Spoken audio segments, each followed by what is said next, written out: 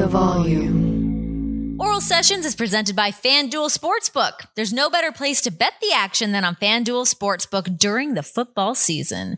FanDuel is the best. They're America's #1 sportsbook. It's so easy to use, safe and secure. What more do you need to hear here? There's fast payouts too, as quick as 2 hours. What a turnaround. And there's so many different bet types as well as same game parlay bets, live betting, player props, futures.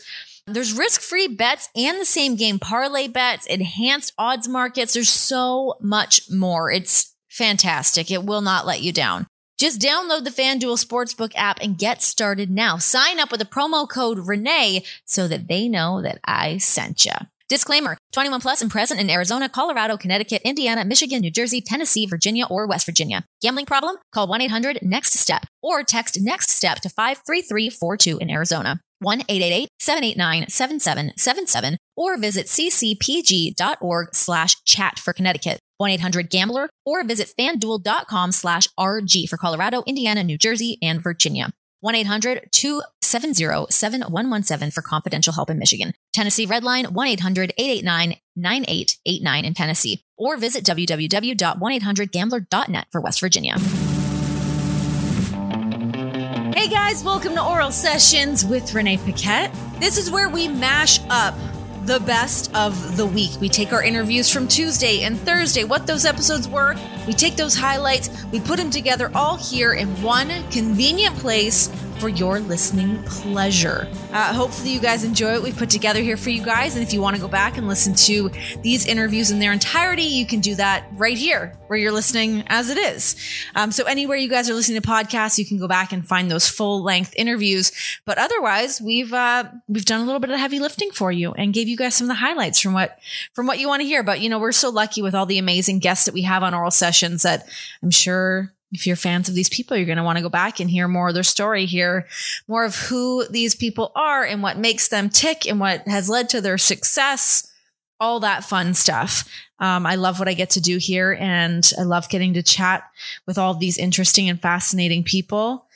It's a hell of a time. And yeah, now we just get to do a little best stuff here on the weekend. So here we go. Let's get into it. Here's the best stuff from this week on Oral Sessions. How are you doing? I am doing great considering all the factors that I rolled in the last 2 weeks.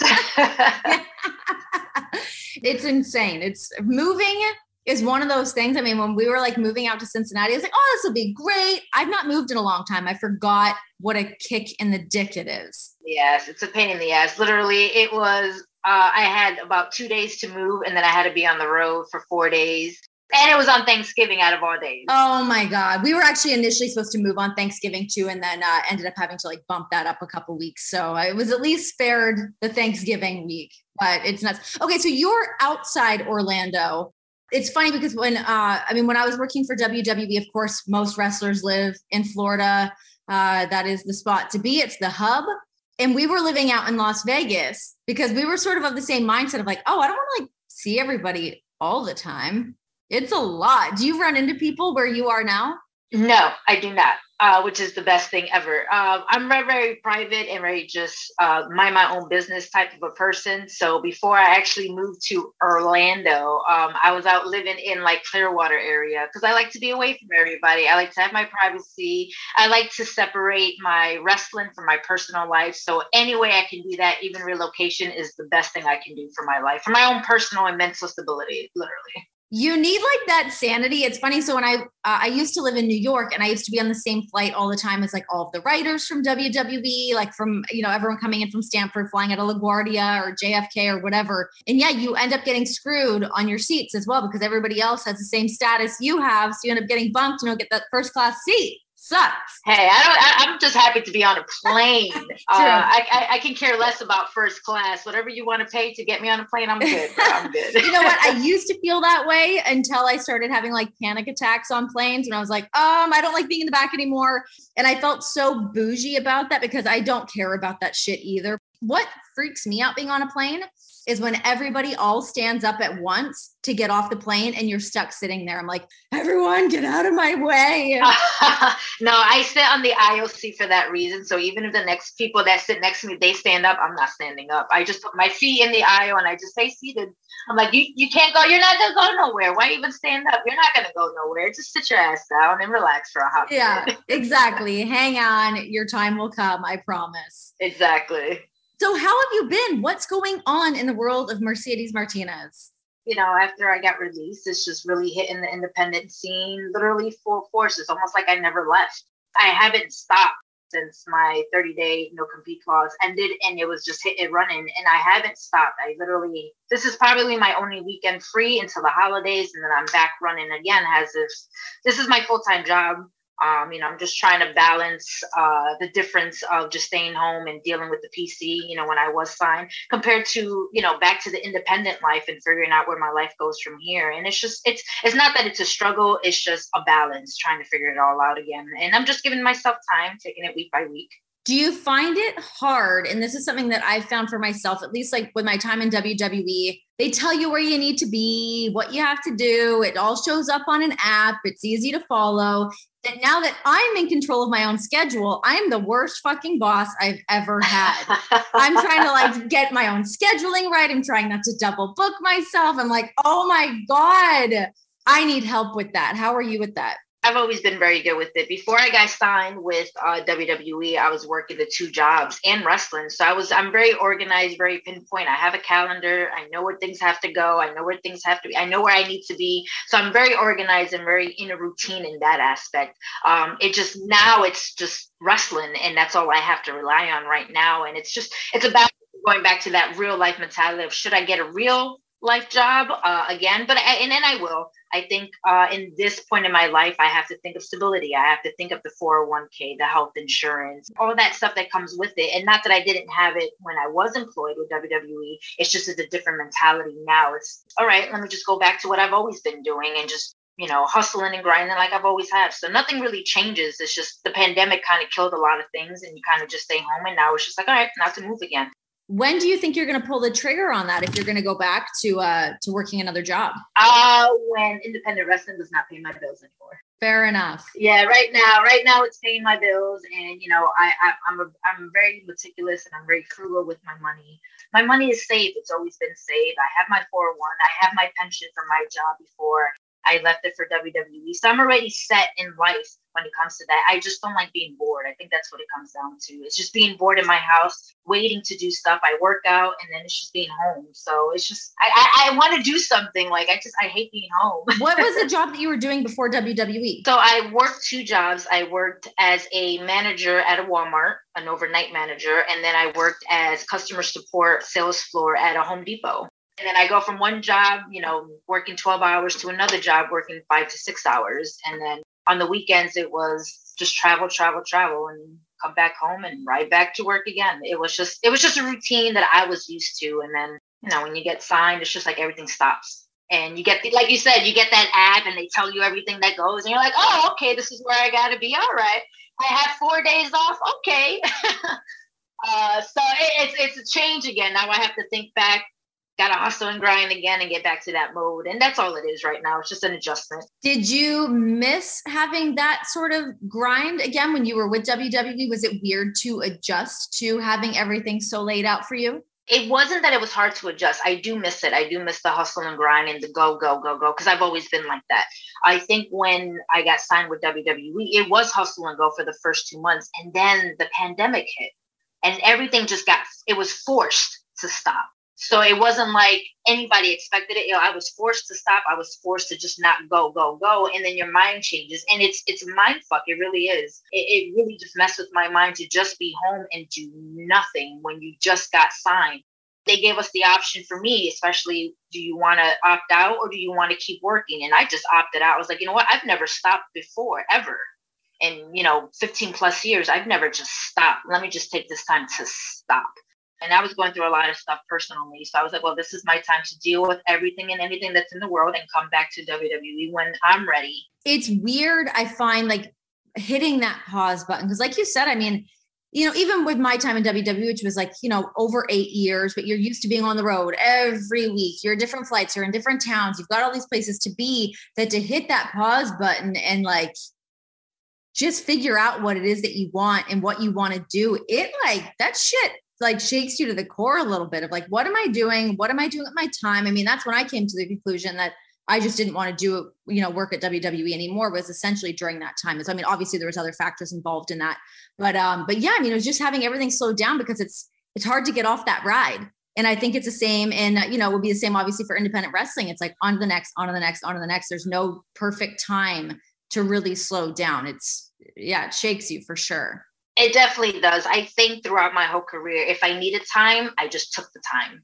I always put my mental and my health first before anything. So if I needed a mental break from independent wrestling and the 2 jobs and just hustle and go, I will take it. I'd be like, just no bookings for a month or 2, and then I'll hit it back running, because you need that time. You also have to think of your personal life. Like, you have to put that first too. There's a balance. So I've always said that wrestling will always be here. It's not going to go anywhere, but your health and your safety, mental and physically, you have to take care of that to continue to wrestle. So I've always just took the time off if I needed it, whether, the bookings didn't matter because I had a real job. It was just a matter of just balance. And, I was married at the time, so I had to put my marriage as well on top of things. I had my child, so I had to make sure that he was taken care of. So it is a really big balance, and just people don't realize that wrestling's always going to be here. You got to find that balance. And if you can't find that balance, that's where people kind of fuck up and just like, wow, what am I going to do? They rely so much on wrestling, but wrestling is not the end of it all. It really isn't. If this is your passion, just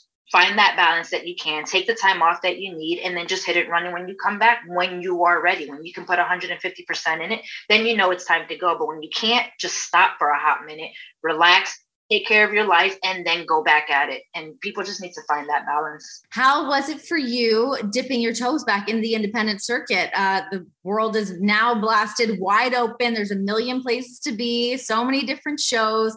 How was that for you to resubmerge yourself into that? I felt nervous, to be honest. Really? Yeah. Because it was almost like, will people book me? Will people want me? It's. I know I'm coming off this big high and this big hype. Are people going to pay me? Are they going to be like, no, we can't pay you? Like, it was a whole big mind fuck. And I was like, all right. And then when the bookings came in, people kept asking, I'm like, all right, let me just go. It is a total trip. With WWE, I didn't have a chance to be with all the crowds except for the beginning. Pandemic hit, and then you're just working with no crowd. So I was in that mode. And in the moment that like I got into the independent scene, my first show was a sold out crowd of over 500 people. And then it just escalated from there. And I was just like, man, this is what I miss. I miss the interaction. I miss the butterflies. I miss the nervousness when you get out through the curtain. I really miss the locker room the most. That's what I miss. Not to say that WWE didn't give me colleagues. It's just different when you hustle for, 20 years and you made all this friendships and stuff, and those people are not with you on your ride. They're still behind you. You kind of go back to them like, hey, I'm still here with y'all. I don't think I would ever go back to a big company like that. I wouldn't. I think just the independence is where I belong. And I think if any company is going to have me, I still want to be able to have the freedom to go back to my humble beginnings, because that's where you start. The humble beginnings is what makes or breaks you. And I live for it. I really do. Yeah, I mean, I get that. I mean, I've seen my husband do the same thing where it's like he likes to get in and do that nitty gritty stuff that he, you can't do on some of those bigger stages. And that's the thing that kind of scratches the itch for him. So, I mean, I get it from seeing him go through a bunch of that. What was your experience at WWE from being signed there to being a part of NXT? I mean, we'll go through the whole run of things, but just like the initial deal of you going in there and signing a contract after doing Mae Young. I felt like I was a rookie.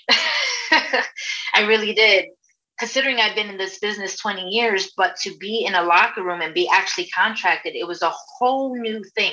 It was from the Mae Young. I knew how the inner workings worked. I mean, I've been an extra and I've been with WWE on and off, not with a contract, just constantly with them throughout my career. But this was different. This was me going to work.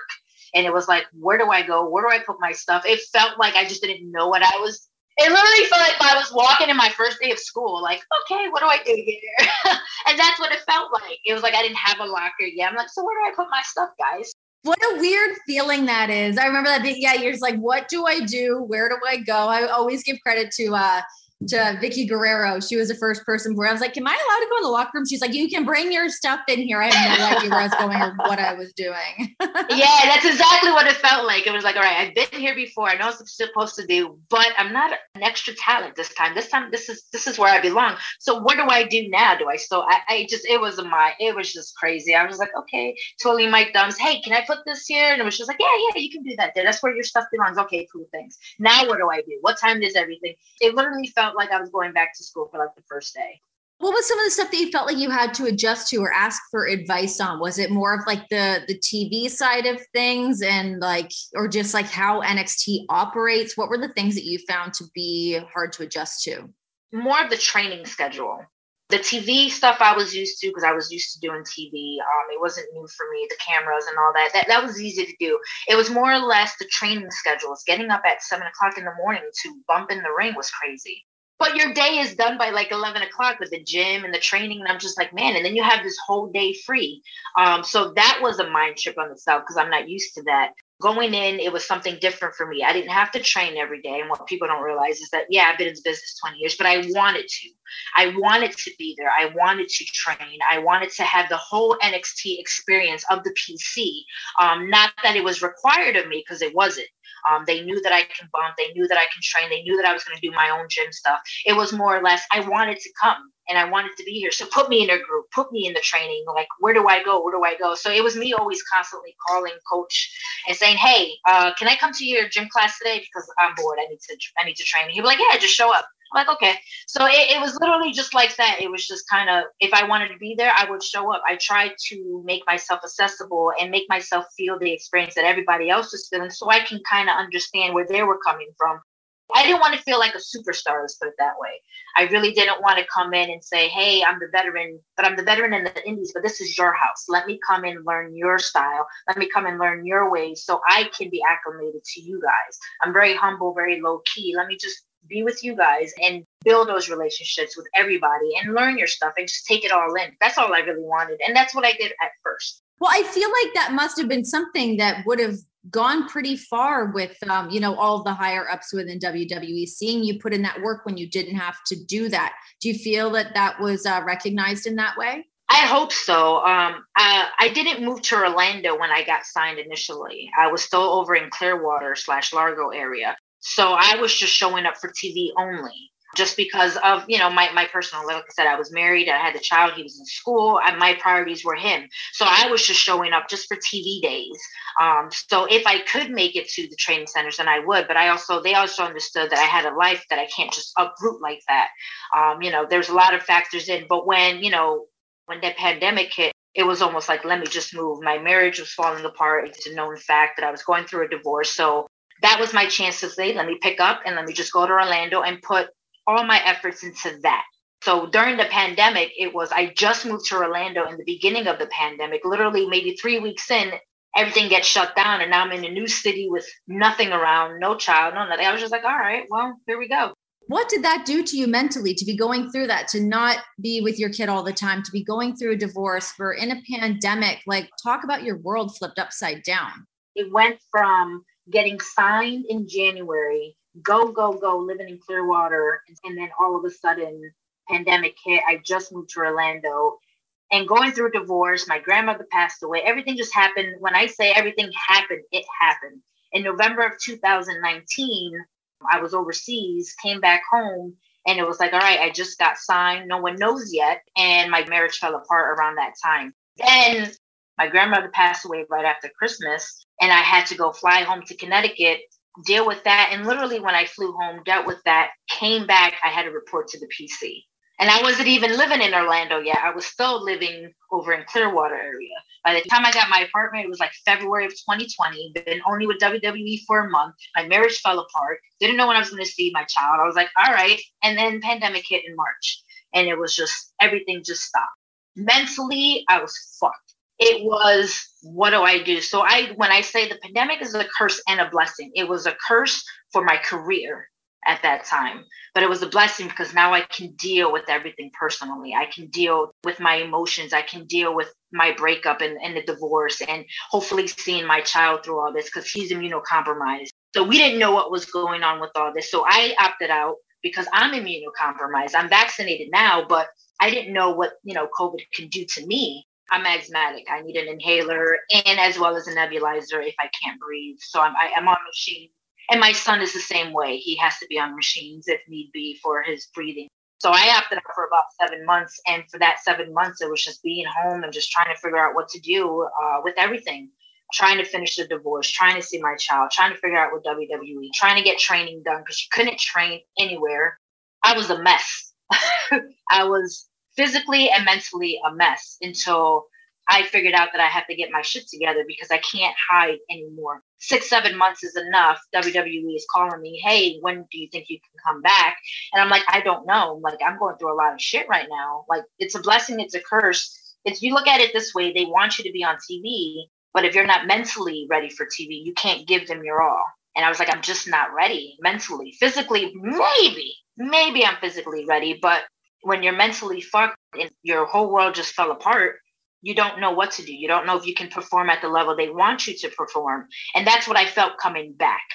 When I did come back, I felt like I wasn't ready, but I knew that for me to keep my job and to keep my spot, I had to go. And I wasn't ready. I wasn't ready when I came back, probably September, October, maybe.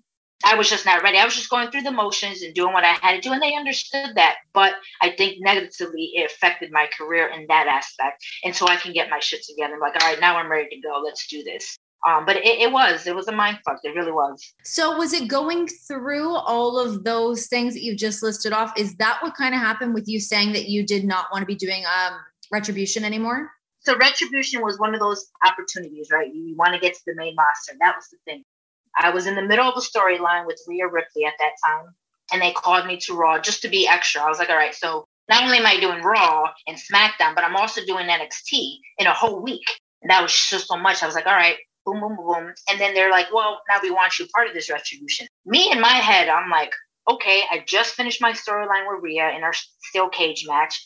This is my opportunity. However, personally, I needed to know what this group was going to do. What is this group? What is the mentality of this group? Is this something personally that I can get behind? No one knew anything about this group. Mind you, everything was going on in the world with, the riots. So is this group part of that? Because I don't condone it. I don't want to be a part of something that may be mirror something outside of real life, right? So they didn't know what was going on. So I was like, all right, so just keep us hidden. That's what they did with the hoods and everything. I was like, all right, cool. The moment that we unveiled ourselves, it was one of those things where I was like, I just can't. I can't do this. I cannot mentally go through this group, knowing that my whole career was based on me and doing things my way. It's okay to be part of a group, but it wasn't okay when there was no communication to talk to me about the group. It wasn't okay to let me know that you were going to change my name the day of without a contract. I was still on an NXT contract. And I'm not stupid. I'm a grown-ass woman. Talk to me. Don't tell me the day of the show that you're going to change my name.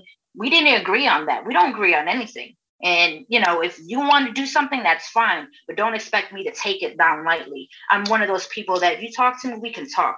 I'm on an NXT contract. Here we are in Raw. I'm not part of Raw yet. Let's talk. Let's figure out what's going on. The moment that happened, I was like, I can't do this. I don't want to be a part of this group. There's no communication. I want to be known as Mercedes Martinez. That is what I built my legacy on. That is what I built my brand on. I don't want to be known as another name in WWE because my point to get here was based on me. You took me as me. You took me as Mercedes Martinez, not as another person. You can change me all you want, but I don't have a long shelf life. I'm 40 years old. There's no way that you're going to try to change a character and expect me to go 5-10 years. I mean, I probably can, but I had to think realistically. 20 years as Mercedes, there's just no way that I can go as another name, another character, anything. I can try. And not a very good name. Let's just also put that out there. I mean, retaliation. I think people were kind of questioning all of the names that were going on with Retribution. Like, wait, what? But also weird, I think specifically for you and Mia, two women who have made their name on the independent circuit and then to lose that value by slapping on these kind of, gimmicky names and whatnot just was a bit of a head scratcher. Yeah, it was just talk to us, you know. I believe in communication, and I think maybe they had a lot of things going on. I'm not sure. Maybe they didn't want us, maybe they did. I was like, okay, I could be a part of this, but I need to know communication. Like, I'm still, when are we going to talk about my contract? When are we going to talk about what's going into this Raw contract? When are we going to talk about this name change? When are we going to talk about gear and clothes? Character. I had no clue what this character was going to be like. We're just dressed in black and we're just walking out there. What am I? Am I still going to be Mercedes character with a different name? Am I wearing a mask? I can't breathe in this mask. I can't work in a mask. I can't do this. Okay, you want to put me in a mask? Here, I got a face mask for my entrance. Use mine.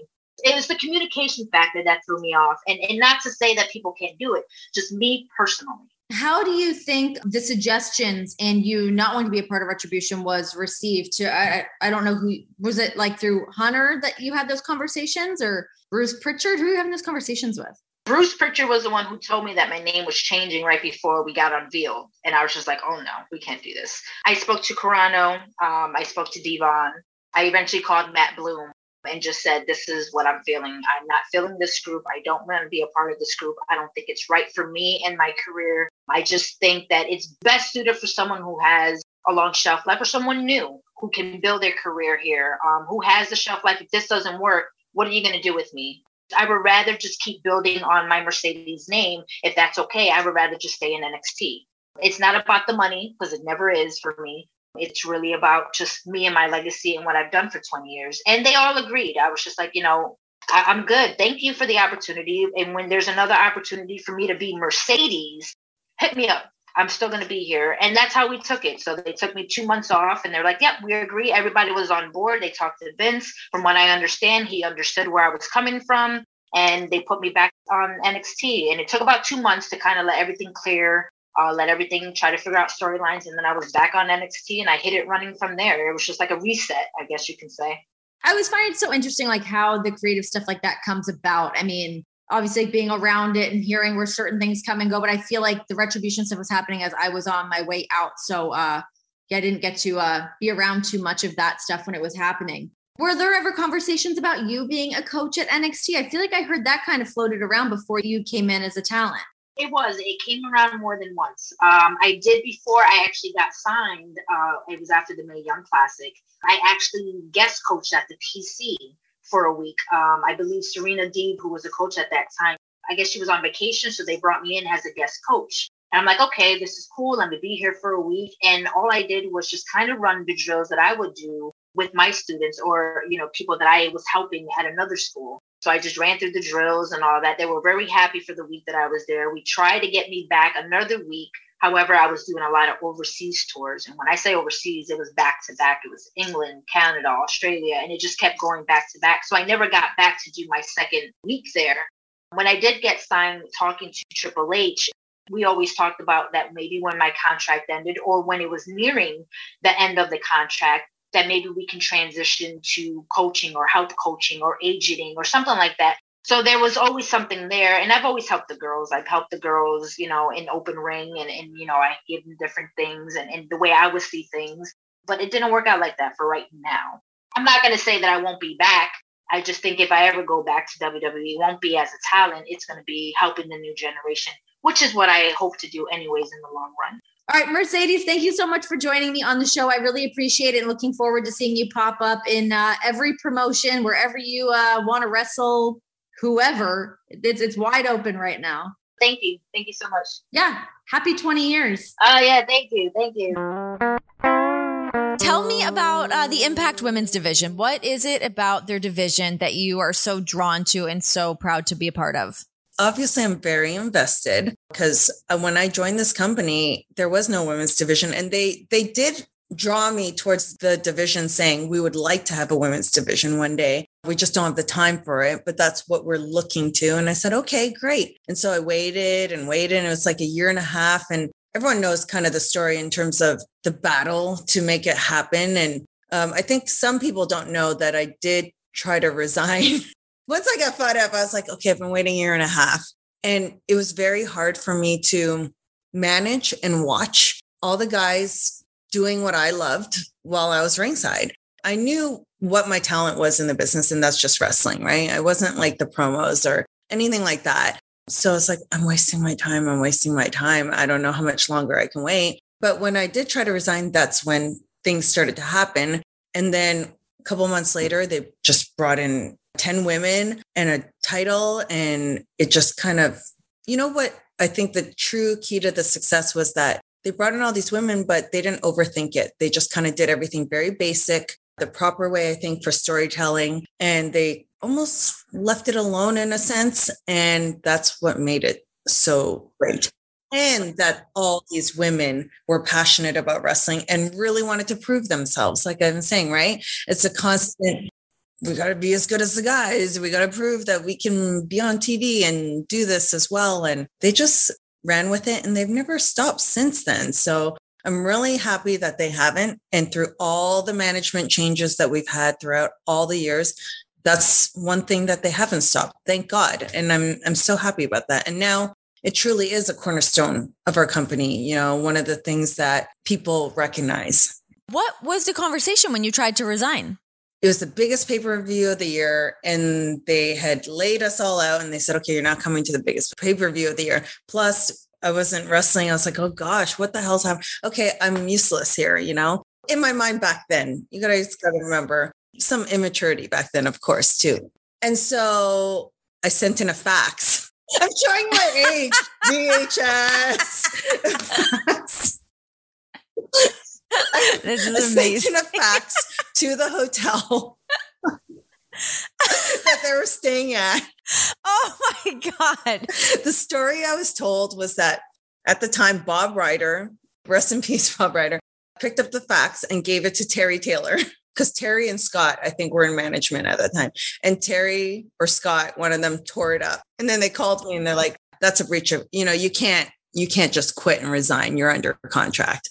I don't think anyone knows this story, to be honest. It became like us. I'm like, well, I want to wrestle and this. And they're like, well, you can't quit. You know, you're in a contract. But after that, they brought in one woman at a time just to test the waters. And then we did prove ourselves one match at a time. And then they brought in the division. So sometimes I'm like, okay, did I act like a brat? But then sometimes I'm like, well, if I didn't fight that hard, it wouldn't have happened. It's always so funny how things like that happen. Like I'm like a big believer in sort of like the universe having your back in a way of like, yeah, if they had just let you resign and then all of a sudden you weren't able to be a part of that, you would have been like, furious to be like, wait, I've been here this whole time and now there's all these women here.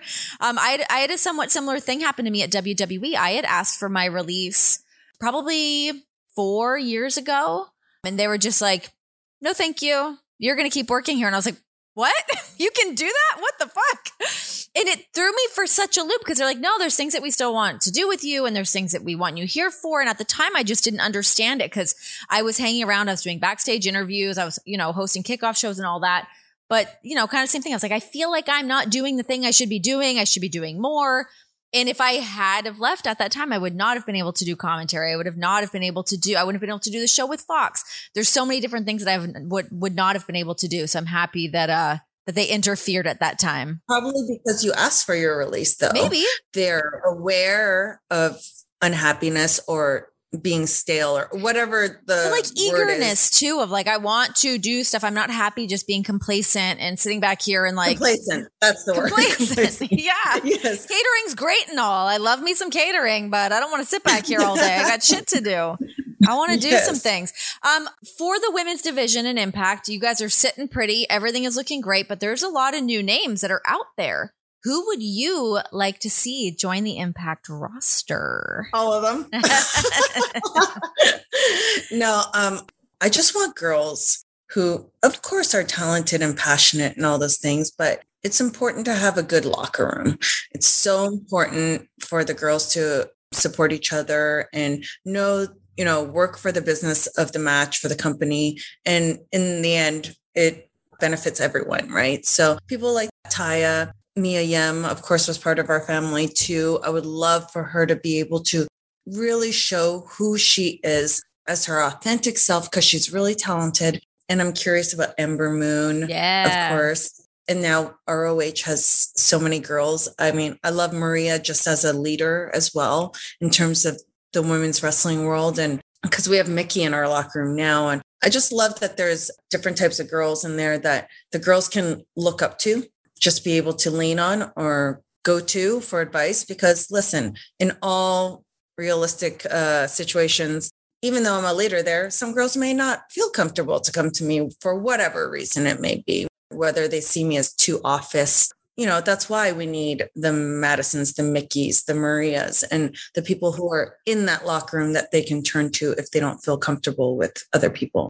With things on the WWE side, I mean, everything that you've been able to accomplish in wrestling and your time in WWE, were you ever bummed out that you didn't get to be a part of the Evolution pay-per-view, or even with some of the all-women's Royal Rumbles, some of those moments of being able to see some former familiar faces make their way back down to the ring? I would love to talk about this right now because I feel like people have a perception of, obviously I've been very vocal in the past in terms of my time in WWE, and that was all from a very honest place. And so I want people to understand now, okay, I still feel the same way in terms of the way I was treated, not how, okay, of course I wasn't happy with the way I was booked there because I was there. I don't think I was there at the right time, to be honest. That must be a bit of a tough pill to swallow a bit, to be as talented as you are in the ring and feel like you didn't get to do that.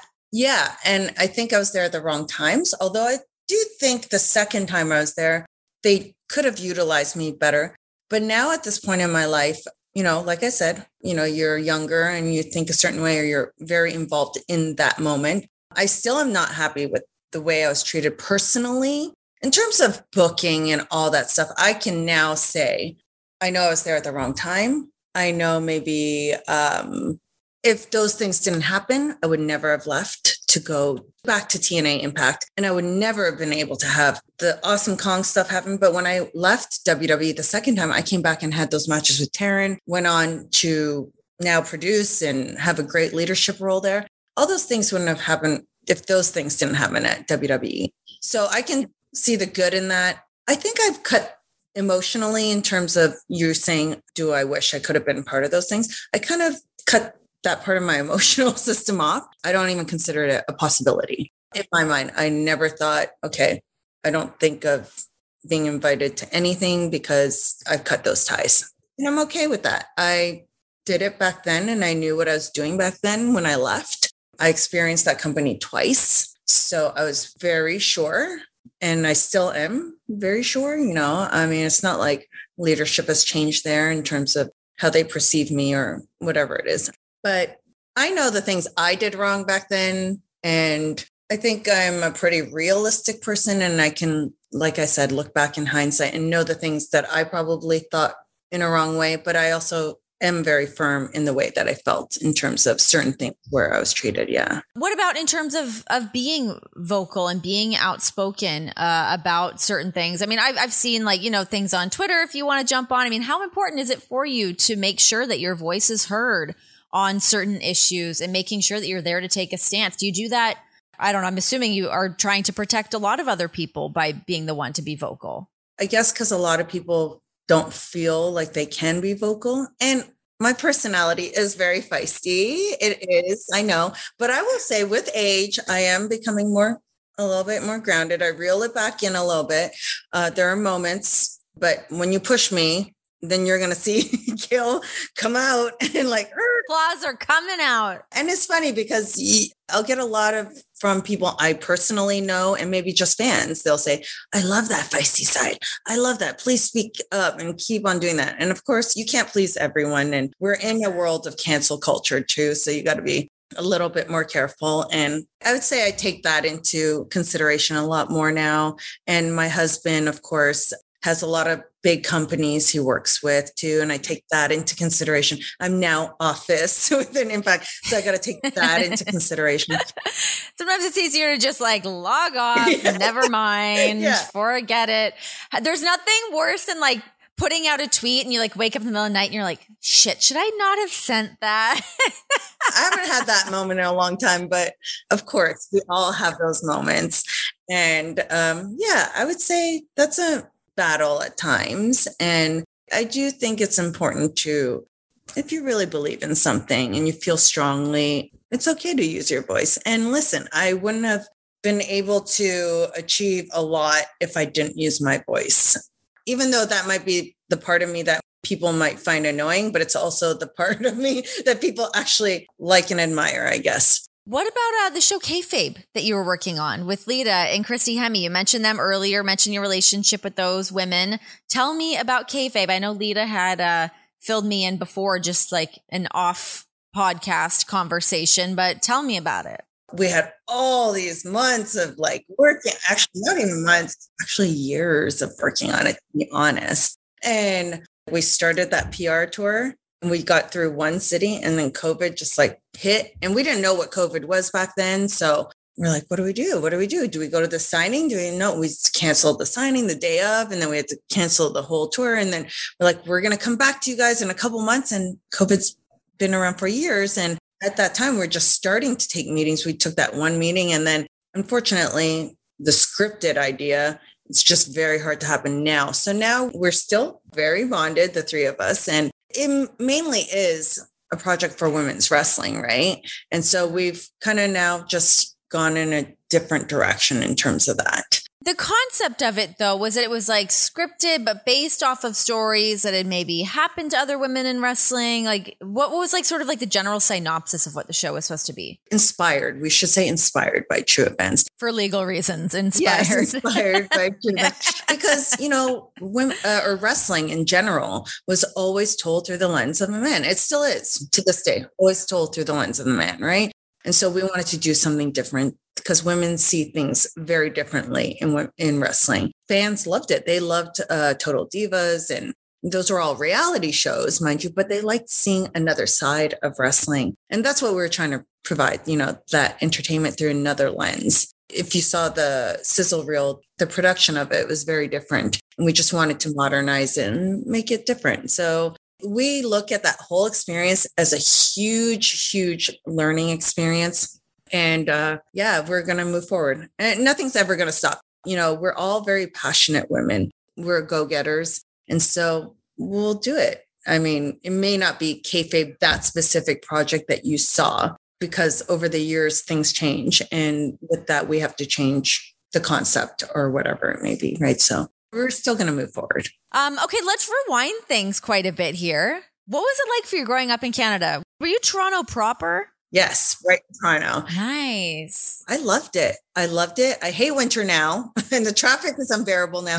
I loved every part of Toronto. I love that I never experienced any type of racism growing up. It was just such this melting pot, and I love sports, and I played everything, and I was a good student. And I remember when I got signed with WWE, JR had told me, he's like, okay, we need you to move to Louisville, Kentucky, because that's where OVW was. And I remember being so devastated because I had only lived in this one city my whole life. And now I couldn't even imagine staying in one spot. I know, right? Isn't it crazy? Totally. And I was, oh my God, I have to leave Toronto? I'm going to die. Like, I can't survive. And I remember packing up my car, driving down to Louisville and feeling like this immense freedom. I don't know what it was. Brand new start. I just loved it. I didn't love living in Louisville because it's so different from Toronto right away. I can appreciate it now, but Toronto was just fun. When was the last time you got to go home? Christmas last year. Oh, that's nice. Damn, I'm so jealous. I've not been in too long now. I mean, I'm kind of within driving distance now. Got to get my baby a passport so I can take her across the border. Because she needs to know she's Canadian. Yes, she is exactly. A Canadian baby. Get your toque on. Put on your roots toque. Yeah. 100%. What do you miss the most about Canada? I mean, my friends and family, most of all. And then, of course, just the food scene. And I just remember going back. This sounds really weird, but I went home for Christmas and we went to a supermarket. Just the supermarkets alone, I was like, wow, I didn't realize how great the supermarkets are here. And I'm taking videos for my husband. Was it like a Loblaws? Because Loblaws are the shit. Loblaws is my personal favorite. All of them. I mean, I went to Chinese, Asian markets. I went to Loblaws. I went to Sobeys. I went to everywhere. And I'm like taking videos for my husband. Look at the vegetables. Look how nice and fresh and packaged they are. You know, I am a weirdo. He must have loved that. We do this weird thing. I mean, I'm sure other couples do it, but we do it when we're apart. which is probably half the time, we send pictures of everything we eat to each other. I don't do that out of shame. I'm like, don't look at what I'm eating. But you love to cook though, right? I do. Oh my God. I love to cook. What is the cooking situation in your house? I'm sure everyone asks you this all the time, but I am like genuinely curious of like, what is it like being married to a professional chef, restaurateur? He does it all. I'll say at home, it makes no difference. I cook. Okay. He doesn't, there's very rare times that he'll cook. It took him 8 months to cook for me when we started dating. And that's only because I was like, when are you going to cook for me? Yes. Because we were both traveling all the time. I was with WWE at the time. So one WrestleMania in Phoenix, he ended up renting a house so that we could have a kitchen so that we could cook. So that was nice. And then there's been probably, I can count on 2 hands over 13 years, how many times he's cooked. You're getting ripped off, Gail. What? I'm not, because the restaurant experiences, they balance them out, I will say. So you guys go out to eat more often than not? We eat out a lot. But I want to tell everyone a misconception because people are watching this, because a lot of the times we'll be like, so we'll ask friends if they're from that city or locals, hey, where do you like to go eat? And then they see Robert and they get all nervous and they're like, oh my God, we got to give him 5-star restaurant recommendations. And we're like, no, we just want good food, whatever it is. I have to tell the story. On our honeymoon, the travel agent is a friend of ours who arranged everything. So she did all the Michelin star fancy. Where'd you guys go? We went to Greece. Did we go somewhere else? Greece? No, yeah, we went to Greece. I was thinking, did we go to another city? Athens, Mykonos, and then Santorini. Oh my God. So it's always a dream. You have to go if you haven't been. It sounds amazing. Looks amazing. So the first night we go to this fancy little place at this 5-star place, and there's 4 tables and little bitty food, you know, the fancy thing. And I said, can we cancel all the reservations and just go local? And he's like, yes. Okay. So we cancel all the reservations. And that was the worst meal we had. I mean, everything else was amazing. Where would you say is, of all of the places you guys have been, what are like your top 3 restaurant experiences? Definitely one that sticks out is one time we went to Hawaii. We went to Spago in Maui, and he was trying to impress me back then. So he was like, the good old days. Yeah, the good old days.